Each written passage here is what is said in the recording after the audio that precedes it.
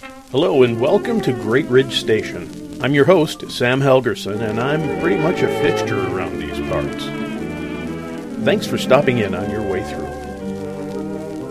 Season 2, Episode 7. Thanks for joining us this time around. This is Part 5 of a series on what leaders actually do.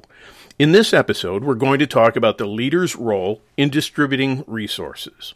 This is not easy. It's easy to think of this strictly as a financial and budgeting process, but there's more to it. And if you neglect some of the underlying areas, you'll be neglecting some potential leadership opportunities.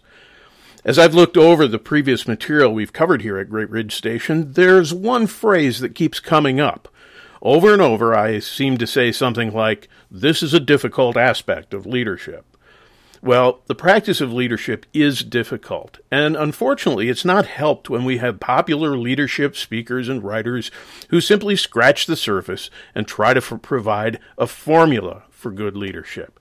Leadership is hard because it defies formulaic solutions. The other reason it's hard, though, is because people do not want to make the effort to do the research and think things through. Critical thinking does not come easily. So that's part of the reason that resource allocation can be so challenging. It's easy to think that it involves a balance sheet that balances. Well, that's important, but that's not the whole story. Now, here's the caveat that I have to give you. I am not an accountant or a finance guy, but I know how to read financial documents, and I've created and managed multi-million-dollar budgets. But in all of that, I've had to learn not just the financial nuts and bolts, but the underlying principles. Principles that are often overlooked. It may not have occurred to you, but every budget is a values statement. Every balance sheet is a values statement. Every financial and performance metric within any organization is a values statement. Now, that's a pretty audacious claim, so what do I mean by that? Well, it's pretty difficult to make a convincing case that a company values something that does not show up in its budget and end-of-year financial balance sheet. We, as leaders and organizations, invest in the things that matter most to us. And that fact can be problematic. A few years ago, I had the privilege of serving as the executive director for a nonprofit organization. We were doing good work, and I served along with a really committed group of people. Each person oversaw a particular aspect of our work and worked with their own teams. Now, I spoke a lot about the idea that our budget should reflect our values, and we met together to strategize for planning, budgeting, and implementation. And as we worked through our budgeting process, I experienced what they call a BFO, a blinding flash of the obvious. A huge percentage of our income and our budget went to fixed expenses. Most of it went to pay wages. Then there was the building we owned, utilities, rent, insurance, and maintenance. And there was simply no way around those expenses.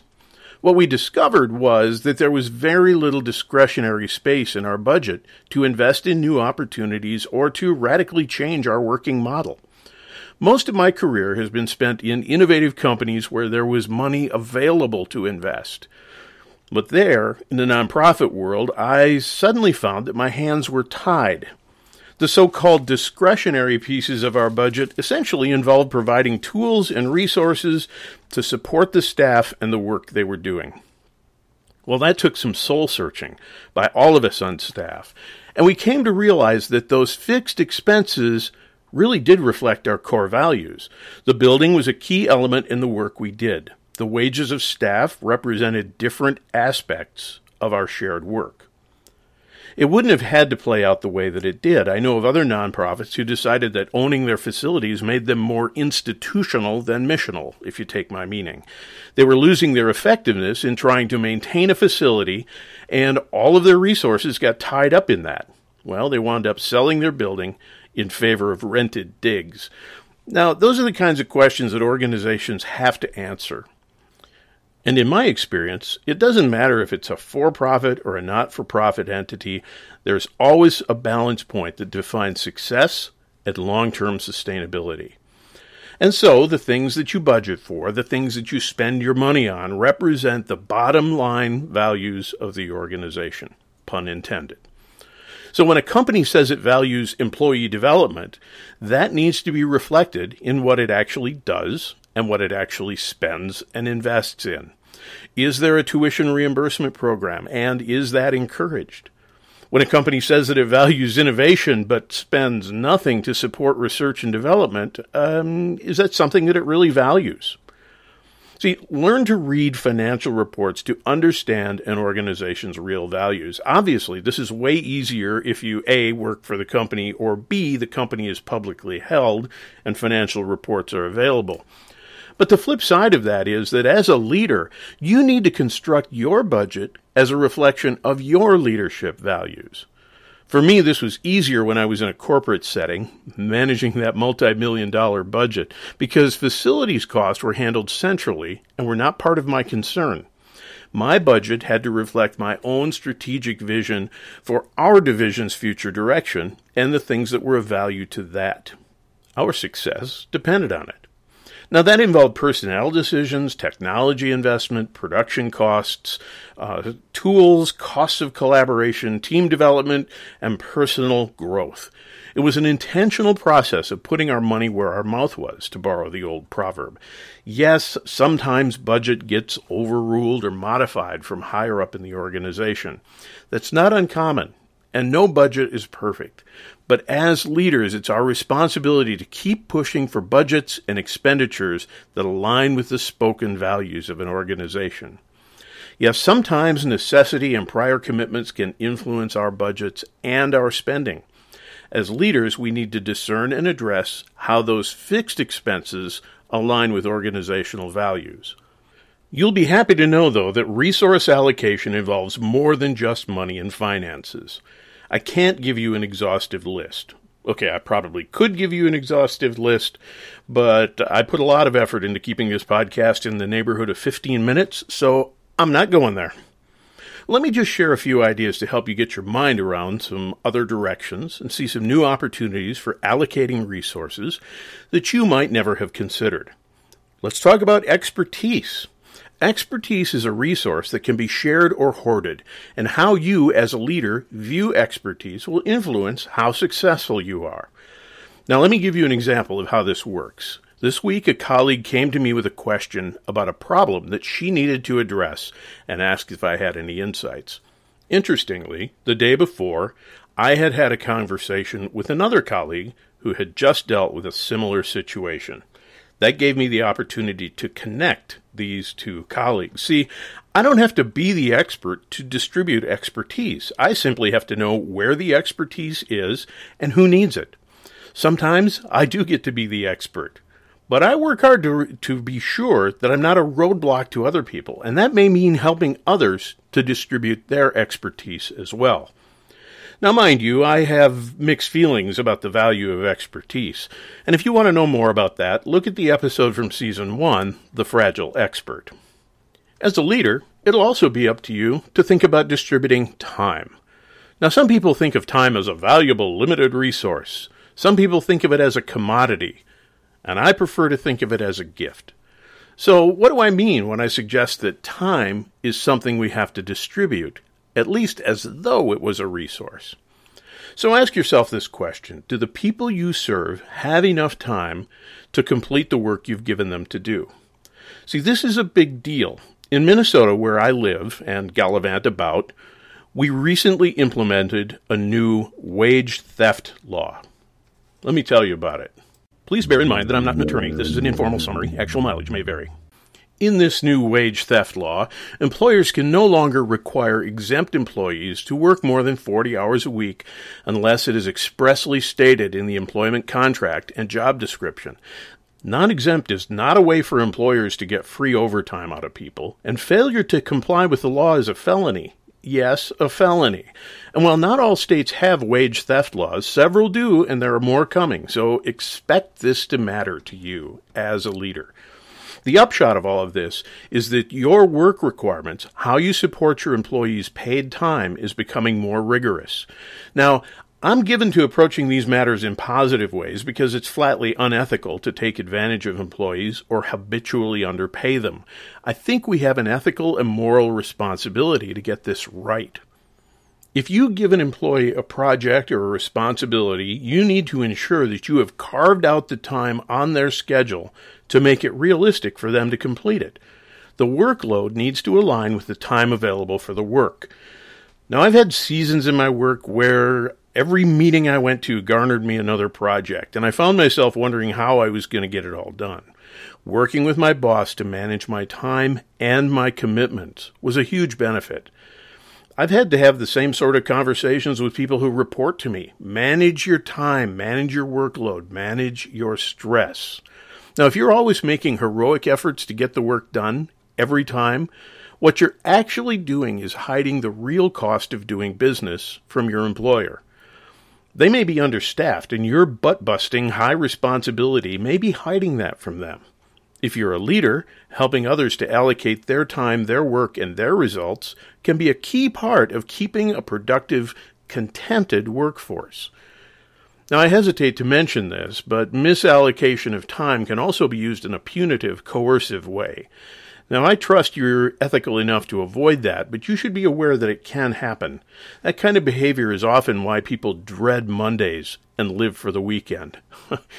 Many years ago, I worked in the technology area of a fairly large company. One of the people that I worked with had a large planning calendar on the wall of his office, and the dates that were highlighted were the dates when he was not working. Weekends, holidays, vacations. Those were the days he lived for. Those were the days he worked for, and that was a good lesson for me. I never wanted to be that guy. My dad always said, life's too short to work in a job you hate, and I've always been grateful for that good wisdom. The next piece that we have to distribute is appealing work assignments.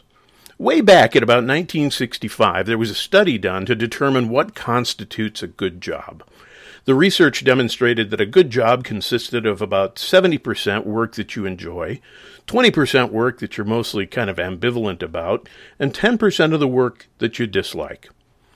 Now, over the years, that study has been repeated numerous times, and the results have been startlingly consistent. Everybody has a few things that they really don't like to do. Now, one of the things that you get to do and distribute as a leader is work assignments. Now, it's not difficult to imagine a world where someone gets to do all the fun stuff, and someone else has a job that's made up of 90% of the stuff that no one else wants to do. Yes, this can become coercive. See, part of the benefit of a team, and what leaders need to tap into, is that people have different preferences. I once worked with a guy named Nick. Nick loved his job, and he was good at it, and I would have absolutely hated it. For him, it was a good job. For me, it would have been something that Dante wrote about. That's a sideways reference to Dante's Inferno, where he wrote about the various circles of hell. Leaders get to distribute work by load balancing to the preferences of the people on their team, their department, their division. The point being, keep everybody as close as possible to the 70-20-10 ratio that I mentioned earlier. Think of work, too, as a resource that you need to distribute. No, that's not always possible, particularly in small entrepreneurial organizations. But those hateful tasks might well be pieces that you want to outsource just to manage the workload to a healthy ratio. Now, if you'll permit me a moment of reminiscing, I want to talk a bit about flexibility. Years ago, while I was still in college, I started working remotely. One of my professors had recommended me to a company that needed a couple of technical manuals written. I lived in Wisconsin, and I worked for a company that was located in St. Paul, Minnesota. Even in the dark ages, before the internet, I would send my work via modem to their computer. And I discovered something about myself. I worked better at night. Often I'd work all night long and end my workday shortly after sunrise. No one bothered me, the phone didn't ring, and I could be remarkably productive. Today, my schedule looks a bit less nocturnal, but I still thrive on evening work, and since then, I've had the good fortune of working off-site and choosing my own hours for most of my career. Not all of it, but most of it. Now, thankfully, that shapes a good deal of my work life. I need that, and I'm grateful for it. You see, this is another aspect of allocating a resource. Not everybody can work off-site or with flexible hours. I know several people who don't feel like they're working unless they are in the office, and some people who actually aren't working if they're not in the office. But again, the preferences are personal, but as leaders, we need to find ways to accommodate people's best working styles. So in summary, when we think about allocating resources, we typically think in terms of capital, budgets, money, capital expenditures, but there's far more to it than that. Every decision you make as a leader will change the shape of someone's work. Now, that's not bad, but it's something we have to be aware of. How we allocate resources, time, work, and flexibility will shape the way that we lead people. This is not a place to sit back and take a passive approach. Step up. Your colleagues and your career depend on it. Learn how to allocate the resources that have been entrusted to you. Thanks for joining us at Great Ridge Station. All content is developed by Dr. Sam Helgerson with appropriate citations of outside sources. Our sound engineer is Brick Martin. All background and bumper media is in the public domain and retrieved from archive.org. The opening music is from Guy Lombardo, Down by the River. The closing music is from Annunzio Mantovani, Skyscraper Fantasy. Limited opportunities are available for supporting sponsorships. Contact information is available on our show page. I'm already looking forward to your next visit to Great Ridge Station. Bye-bye.